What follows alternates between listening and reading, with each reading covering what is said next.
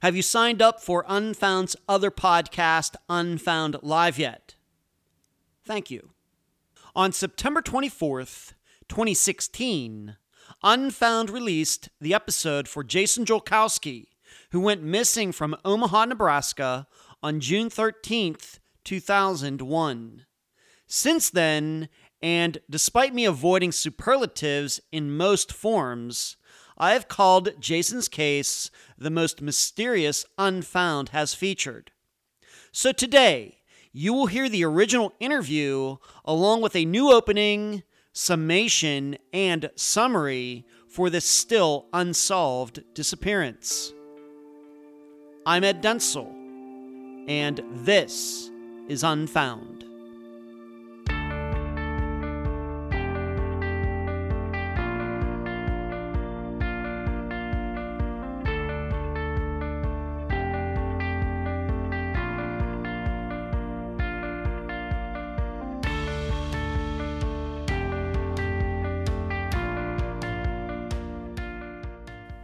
So then, the big question.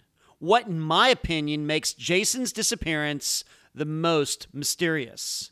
The hardest to understand? The one where answers are not easily forthcoming? Or to put it another way, why does Jason's case get that title and not Joshua Guimond's, or Audrey Herron's, or Craig Freer's, or Jennifer Perry's, and many others which I'm sure you might select if you were running your own podcast? For me, I first, and most importantly, look at Jason himself. No turbulent relationships, no addictions, no enemies, no mental issues, no allegations that he was suicidal, no proof he was hiding something from anyone.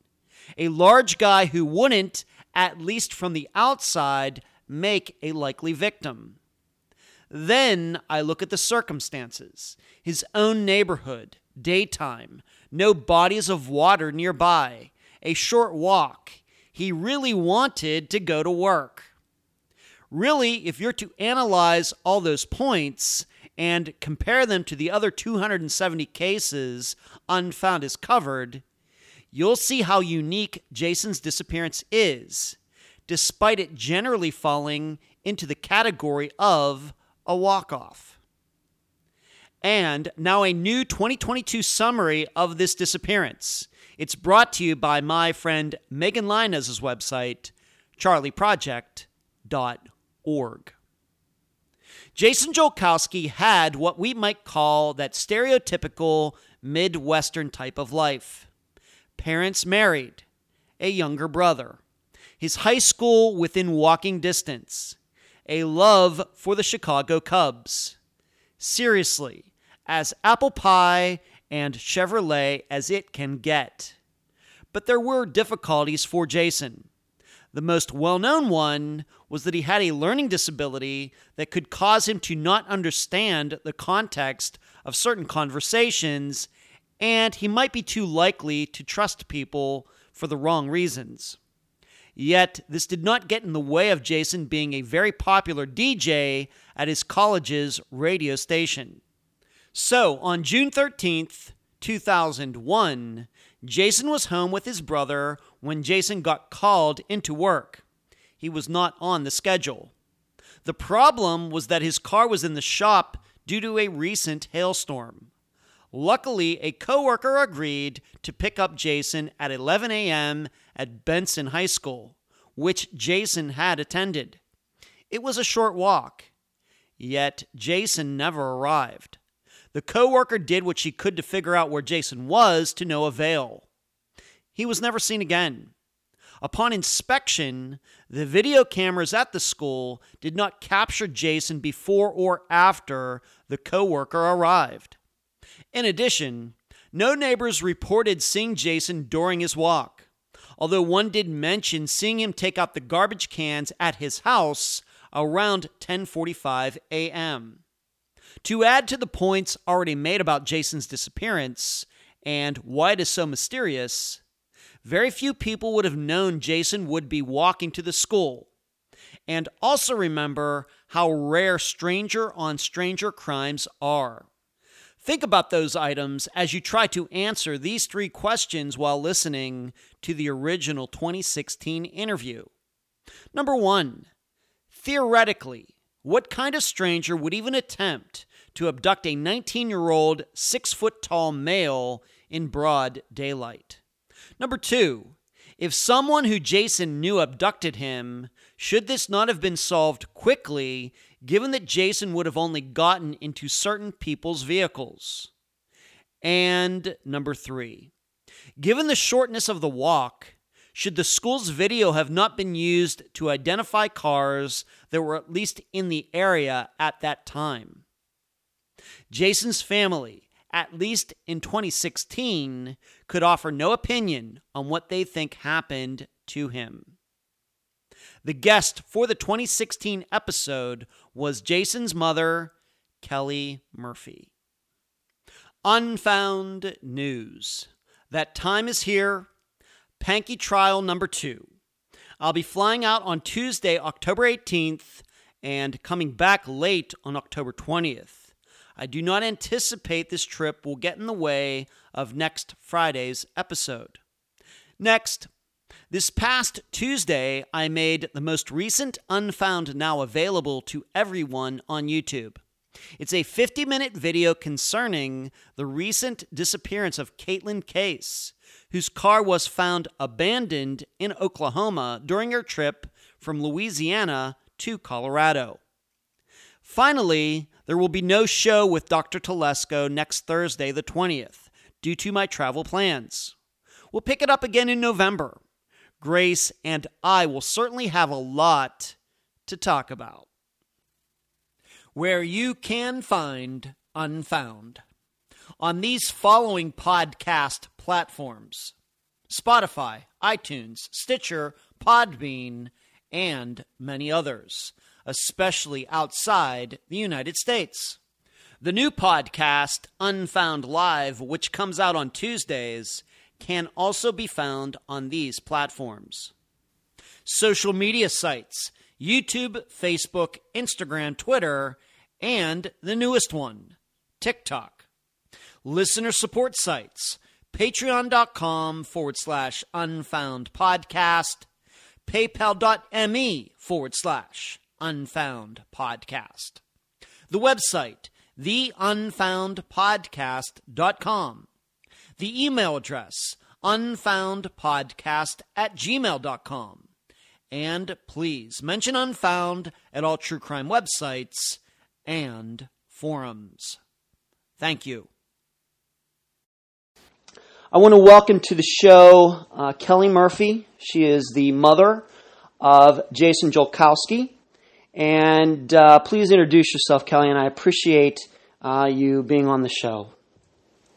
Hi, Ed.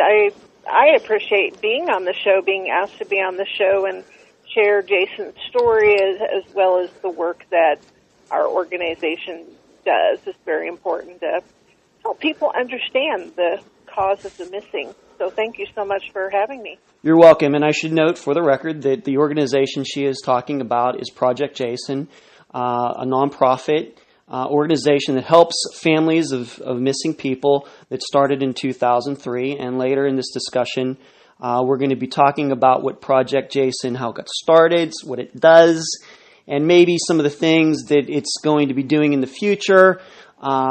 Maybe an example might be, some laws maybe that Kelly is trying to pass in the near future. Kelly, tell the listeners a little bit about Jason. Jason is very much missed. Very sweet kid. He did live at home. He was age 19 at the time of his disappearance. And, no one could have possibly disliked him in any way, shape, or form. Just, he was the kid that you just never had any problems with, because normally when young men turn age 13, things happen. Yes. Things can be unpleasant, kind of difficult, rocky times, but Jason was always such a good kid and really rarely caused any problems at all. And, people would say, well, he probably did a lot of things that you don't think, smoking, drinking, maybe dipping into drugs, that kind of thing. And it's like, I understand where you're coming from, because typical kid at that age is going to be doing some or all of those things, or at least experimenting, but I just don't think that's where Jason was. He was very involved with his family, love of family.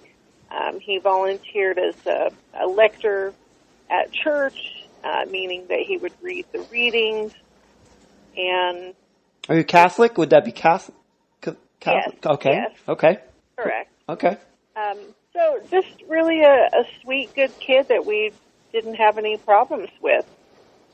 He did have learning disabilities, so things were not as easy for him as with other persons of his age. In high school, he was bullied because people didn't understand what was wrong. They didn't understand the way that he learned and processed. And, it took a long time for him to get his driver's license, because learning to drive with multiple input to the brain was not an easy thing.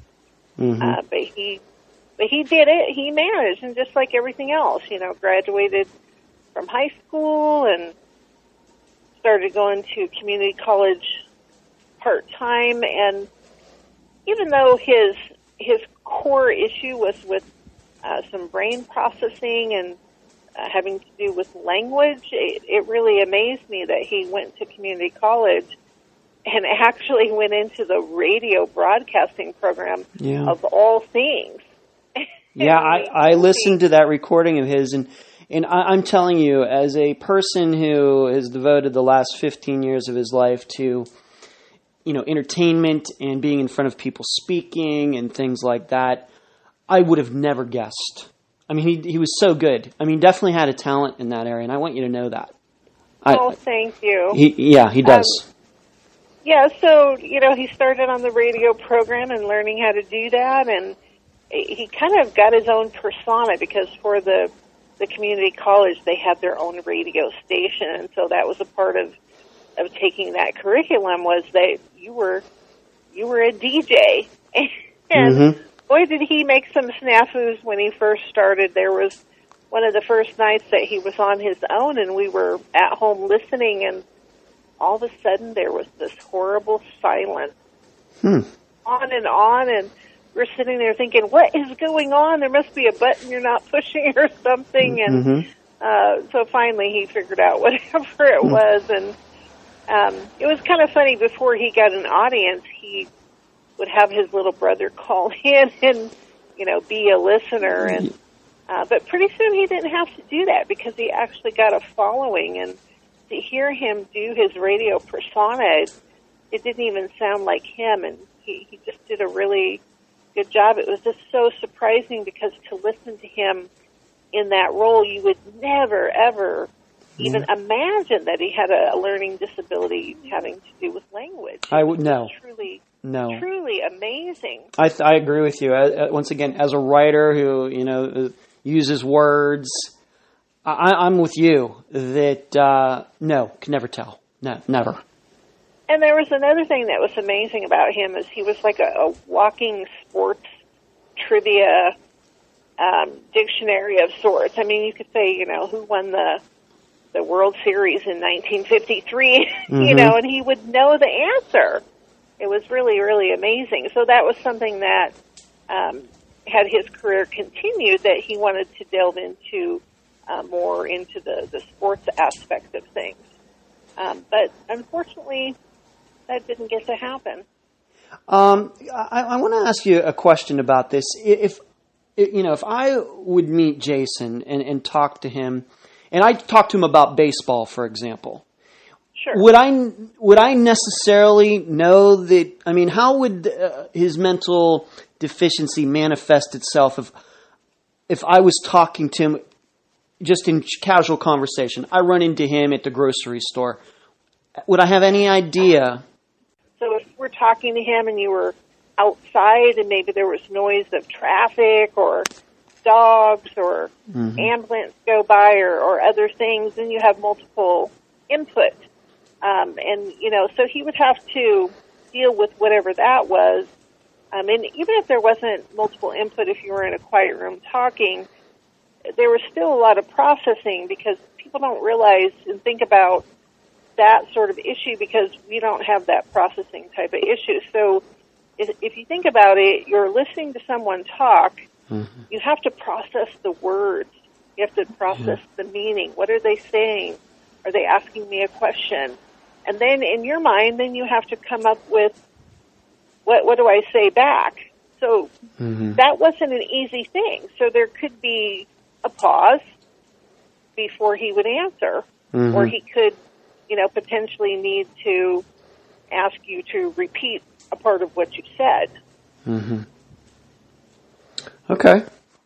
And so you think that he was probably going to go into maybe the broadcast field or something. That was where his interest really lay? Sports broadcasting. Sports. Absolutely. Okay. Let's move on a little bit to the day that he disappeared. The first question I would have for you is, at what point in the day did you know that something, was wrong? Well, I was at work. I believe at that time I worked until 6 p.m. And his father, I think he got off maybe like around 4. But I didn't know until sometime later in the afternoon, because I don't think his father knew either for a while that something was wrong. And I got a call asking if I had heard from him. And, it's kind of like, well, why would I have heard from him? That wouldn't be normal because I'm at work. And I didn't have the kind of job where I could, freely take or make calls.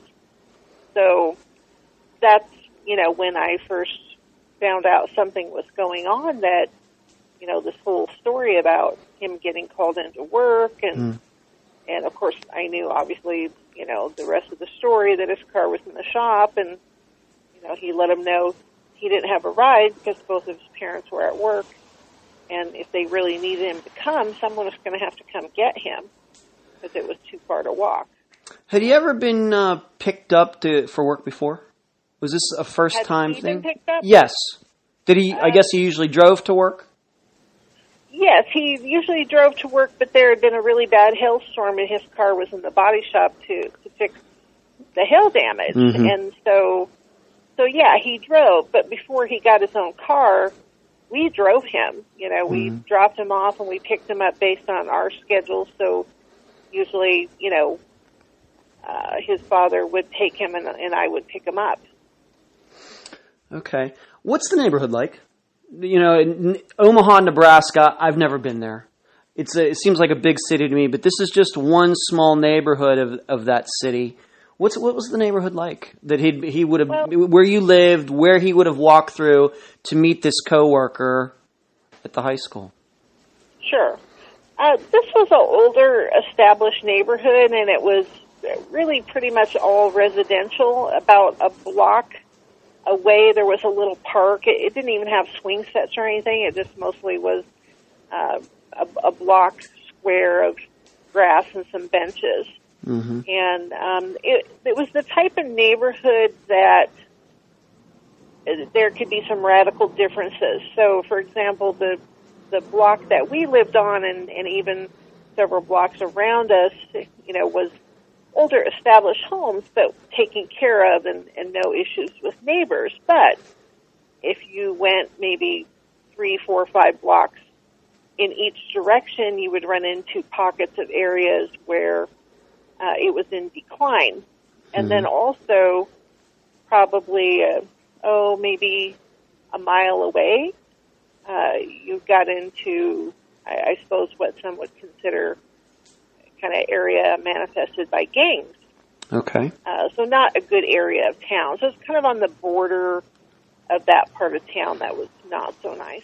But he wouldn't have, the path that he would take from your house to the school, fairly safe? Oh, yes. Fair. Okay. So that whole route, they're really, I mean, maybe there's a couple houses kind of in decline on that whole route, but for the most part, I mean, even to this day, if I was back there, I would feel comfortable walking that route. I probably wouldn't want to do it in the dark, but as far as during the day, yeah, I would be comfortable doing it. And is that the high school that Jason went to? Yes, Benson High School. Okay, and so did he walk to school while he was in high school? I'm going to guess it wasn't that far. Did he walk? So this was a walk that he had done many times over.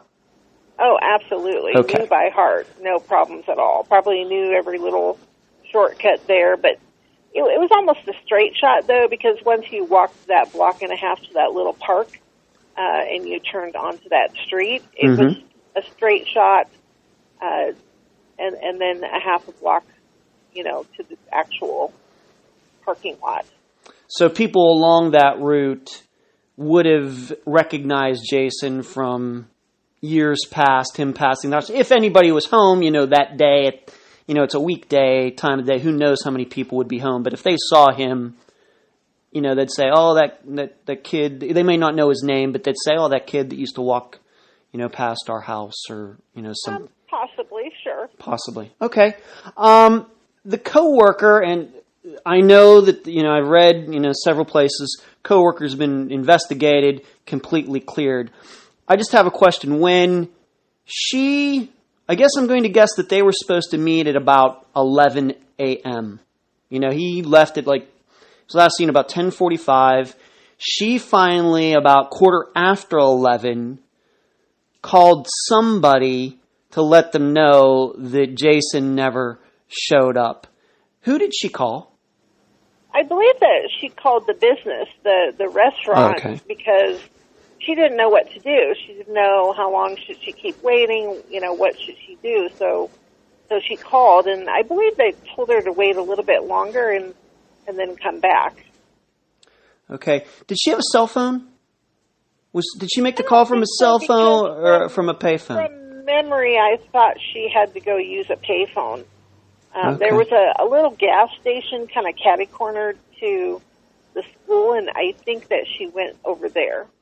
Okay. The reason I ask is because I was trying to explore the possibility that maybe he was late, he got waylaid somehow, and being that it's 2001, and I know that I was 31 years old at the time, I didn't own a cell phone at the time, and so I was thinking, did this woman, or maybe it's a young woman, I have no idea what her name is, how old she is, but maybe she didn't have a cell phone either. She has to go somewhere, and could it have been when she left to go make that phone call that Jason then showed up? And he's like, well she's not there, so. And then he just says, oh, what am I going to do? Well, I don't think so, because they did check out all the camera feeds, and, that school had quite a few cameras all over it. Mm-hmm. And even there was a junior high in the building right next to it, which was actually on that street that he walked up. And so none of those camera feeds and watching the video, did they see him at all? So what that tells us is that he just simply did not get to the property. Because out of all those cameras, had he come and she wasn't there, it would have picked him up. Right. I don't believe he ever made it to the property. Did she know where you lived? Did she know where Jason lived? I don't think so, because from the story that I got was that, she or someone at the restaurant asked for exact directions. Mm-hmm. And, being that the school was that close, he said, hey, don't worry about it. I'll just walk there and meet you there, because that's a lot easier to find the school than a specific house. Right. Once again, the context for that question is, a lot of these cases, I'm looking at them, I try to put myself in the mind of that person who's waiting or something like that. And I was wondering, when he didn't show up at 11, did she try to drive around and maybe just see if he was late and kind of, backtrack the path he might have taken from the house? if she did, I was never made aware of that. Okay. So I suspect that she probably just went straight back to the restaurant because they were so short-staffed.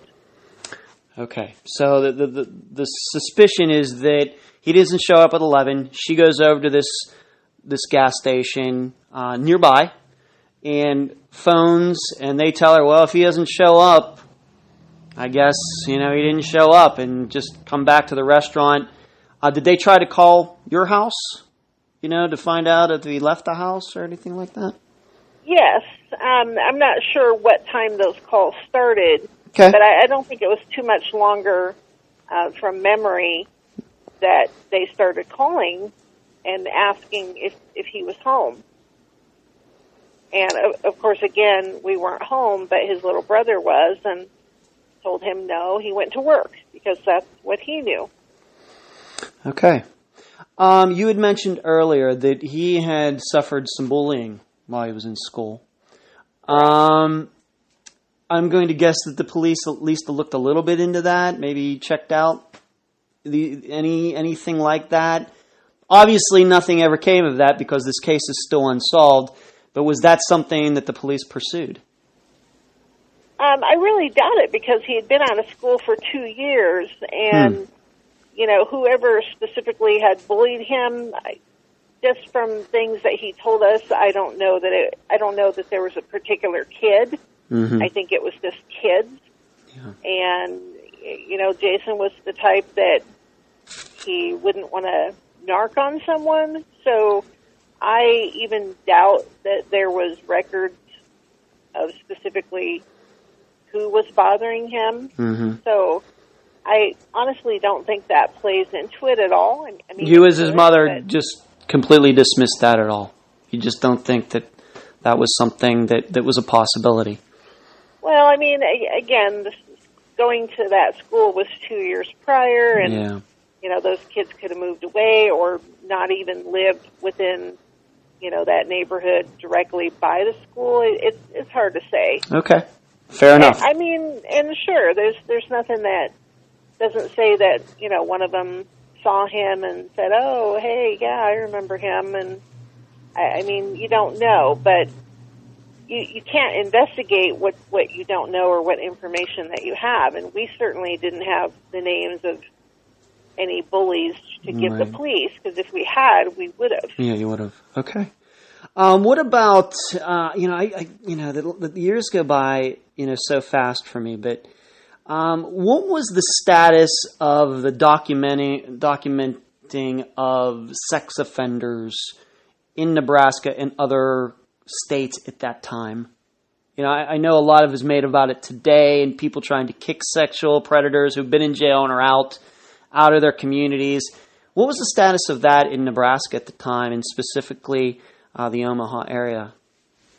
Well, I don't know if it was any different than it is today, but, they had to register just like they do today, and so there was, given the kind of neighborhood that it was, like I said, there's kind of pockets that weren't so good. Mm-hmm.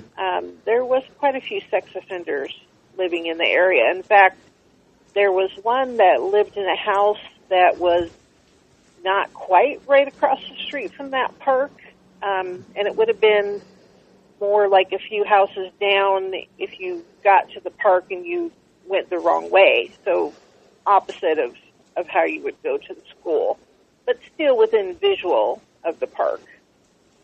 Okay.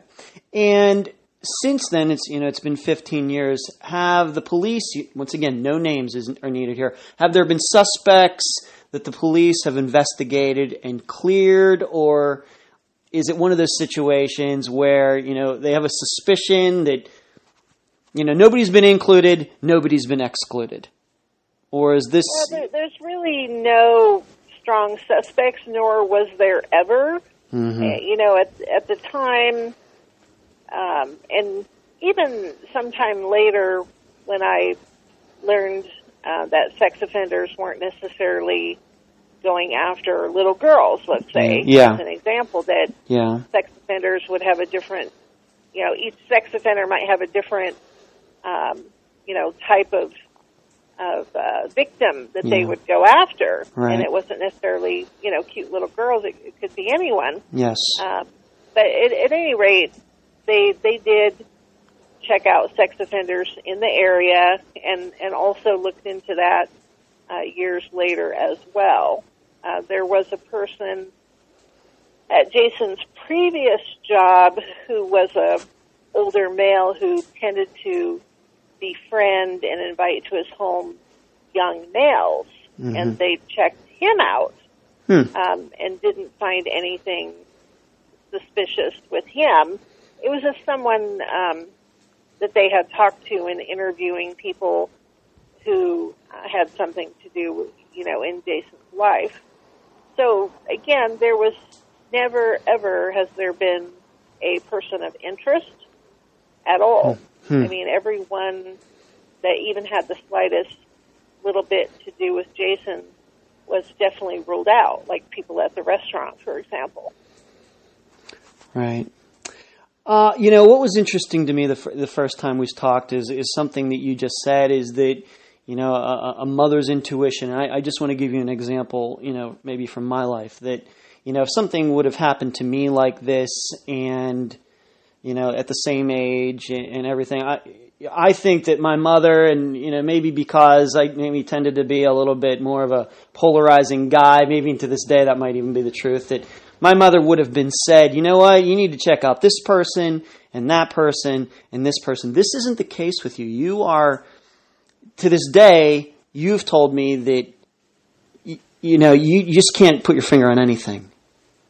No, and quite honestly, nobody else can either. Yeah, so yeah. It's not just me. There was a veteran cop, a detective, who was involved in the case at the beginning, and he'd been with the Omaha Police Department for 30 years. That's a long time. Yeah. And he said, in my whole entire career, there has never been a case as baffling as this one. And that tells you a lot. It does. And, going back to Mother's intuition, I never had any strong feeling like he's definitely alive, I know he is kind of thing, or, I feel in my heart like someone's harmed him. I never had an impression that was strong one way or the other. And in thinking about that, it's like, is that a way to protect myself? Because whichever the answer is, whether the answer is he's not with us or he is, it puts me in the middle.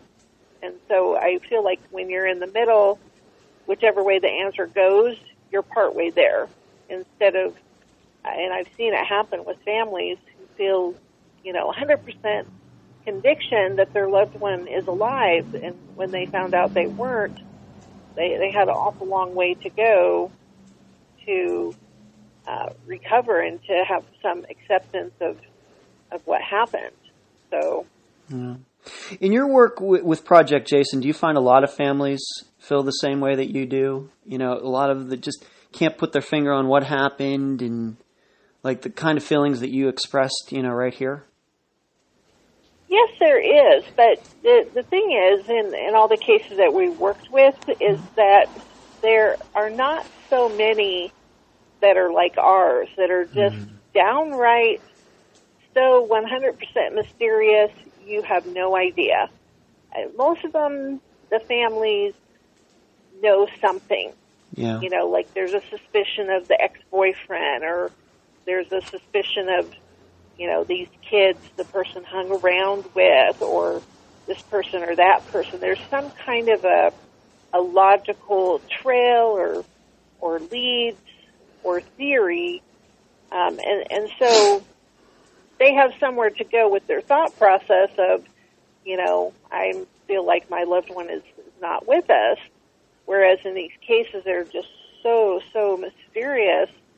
I'm sure that, most of them do feel like me, but that varies per person. It really does. Yeah, you don't run into too many cases where, and let's put on the record that Jason was not a small guy. 6'1", 160, 170 pounds, or, the statistics I've seen on him. Not exactly a candidate for being, attacked or anything like that. I mean, you talked about, most sexual predators, you think they go after little girls. Well, maybe they might stay away from 6'1" guys too. The last thing they need is, some sort of fight. So that also has, I think, another complexity to this, on top of the fact that it happened at, 11 a.m. in the morning. But then to point out, though, that just because someone is a bigger person doesn't protect them, because in Jason's case, he had such a sweet demeanor, and I don't think he could think ill of most people, and perhaps was somewhat gullible. And so, he wouldn't be the type to want to fight anyone. But I guess the question I asked, though, but the person wouldn't know that beforehand. They wouldn't. Well, no. They wouldn't necessarily say, "Well, I know." And once again, unless the person knew him, unless. Correct.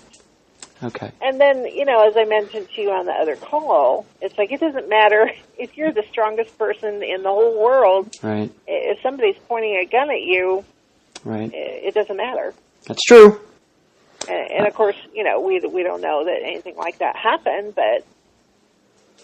Right. It would just then it would just end up being some sort of, horrible, wrong place, wrong time type of thing. Well, and I guess I'd just like to point out, because people jump to conclusions that, it's like, well, he was a young adult male and, 6'1" and 190, so nothing bad could have possibly happened to him. But again, that's not true. We don't really know that. And just because someone's big and maybe strong too, it doesn't really mean a darn thing. Bad things can happen to anyone, no matter who they are or what their physique is.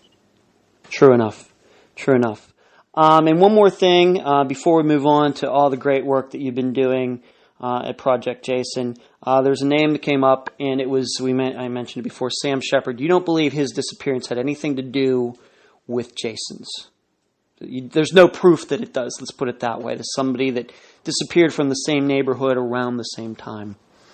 Correct. Yeah, there's really nothing known. Of course, unfortunately, there's not very much known about this young man either, which is very sad. But no, I had asked several times for them to look into, is there any connection whatsoever, and they couldn't come to any conclusion that there was. But you know what? Unless we know the answers about what happened to both of these young men, none of us know, really. Right. Okay, I just wanted to get that on the record, because I know some people had talked about that, but I just wanted to hear you say it, because you can tell the listeners your opinion on it. Let's move on. And another thing that please. Probably just mention real quick is that over the years, toward the beginning, they did a thorough investigation of anyone who ever knew him and questioned and all that. And then they actually redid that whole, talk to everybody scenario 2 times over the course of all the years to just make sure, are their stories the same? Is there something different coming out as far as information goes? And unfortunately, nothing new surfaced. Nothing. And so those people, were still cleared as far as any suspicion whatsoever. Once again, I said this before. One more thing. Were you happy with the way the police... Do you think the police did everything they could at the time to investigate this? At the time that he disappeared, the initial disappearance, absolutely not.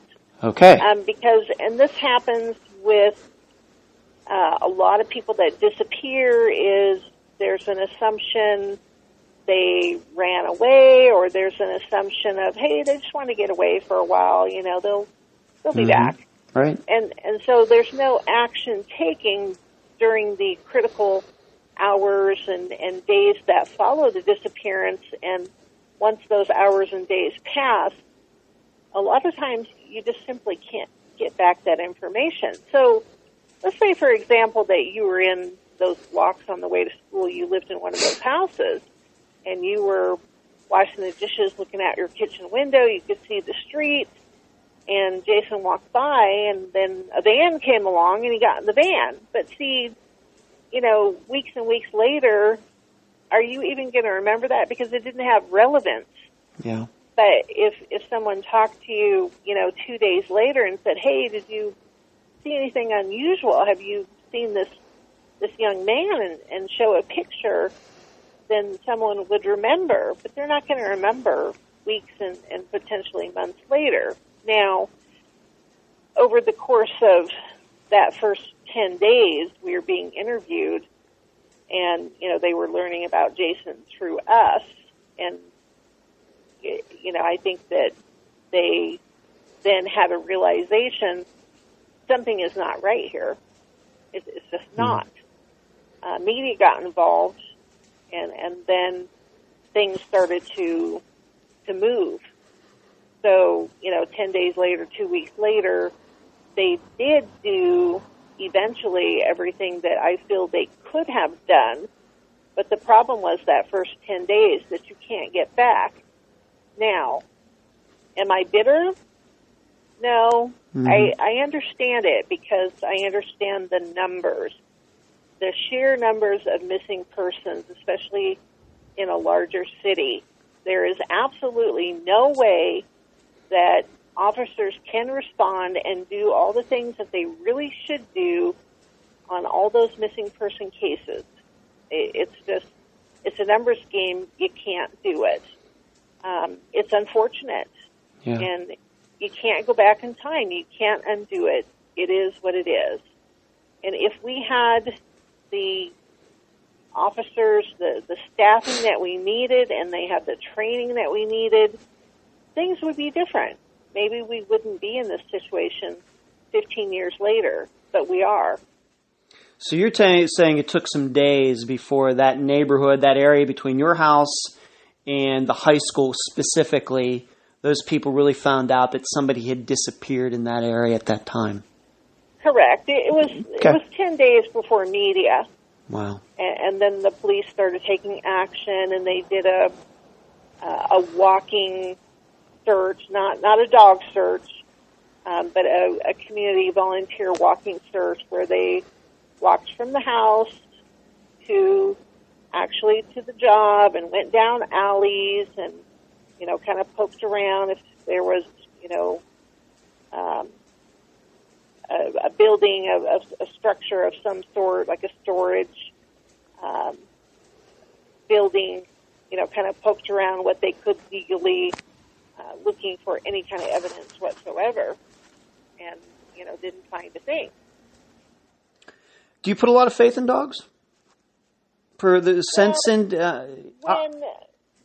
When I later learned about search and rescue dogs, because I didn't know a thing about them at that time, I always wished that had I known what I knew later on, and I could go back to that day, which I can't, I would have tried to do everything that I could to get some search and rescue dogs to pick up a trail to figure out, where does the trail end? Does that give us some clues?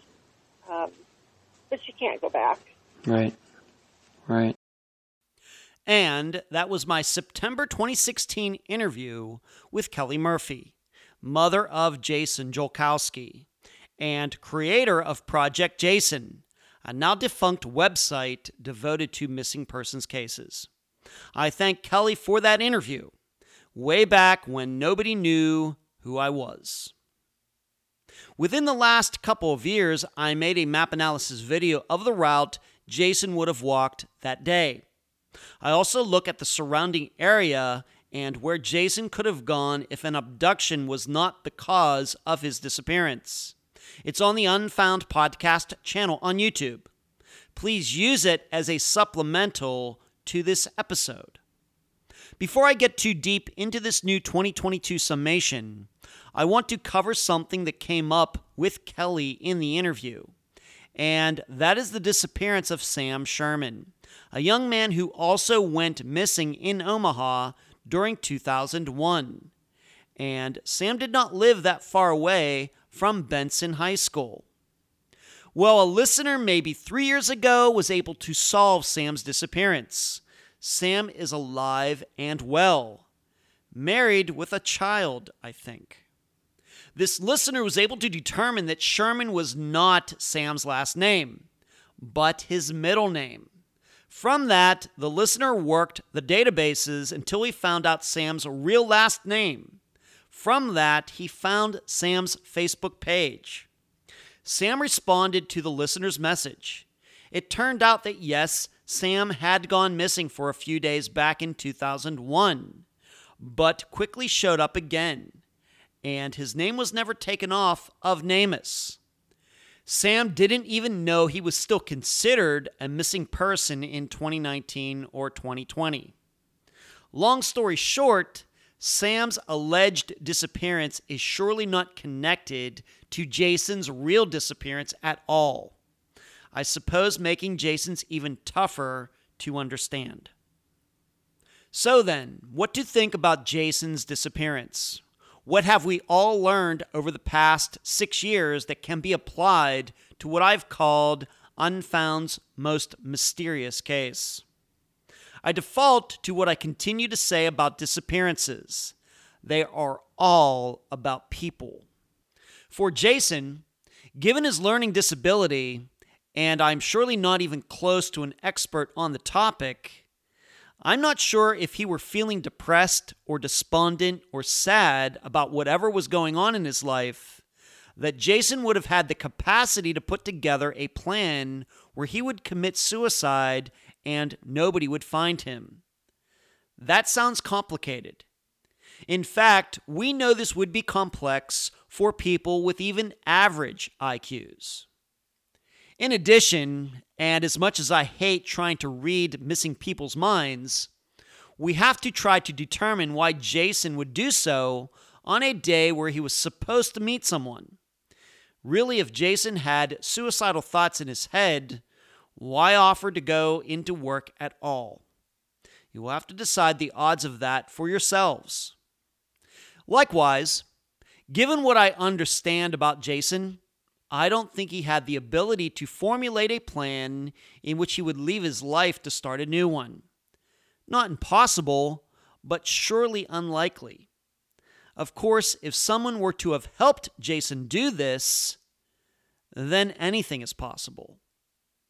The problem, ruling out both a suicide and a new life, leaves us with two choices that cannot please any of us.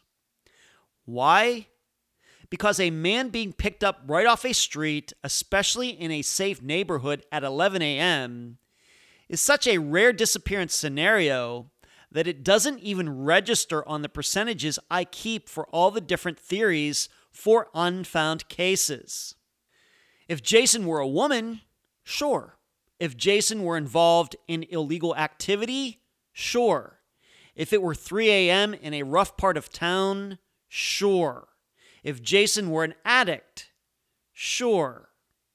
But the Jason Joukowskis of the world at that age don't disappear in the way it seems Jason might have. We must remember, though, that Jason was unique. He had a learning disability that his own mother said would cause him to trust people a little too much, meaning someone could have lured him into a car. Yet, the only people who would have known Jason had the disability that he did would have been people who knew him, and knew him well enough to know that he could be talked into getting into a car despite having only to walk a half mile. The counterpoint to that might be that pretty much anyone of any intelligence level would get into a car with a known person, no matter if the walk were a half mile or 10 miles.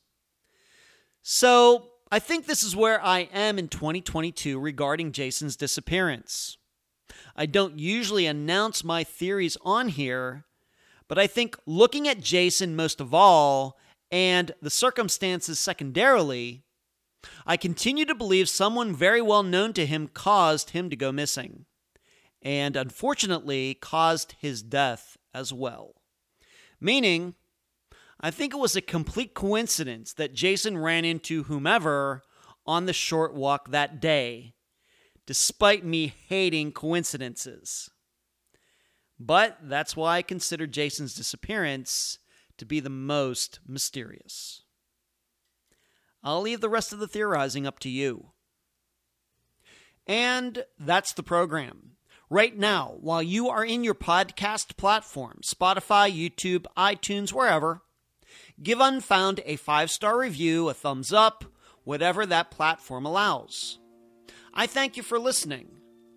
I'm Ed Densel, and you've just finished this episode of Unfound.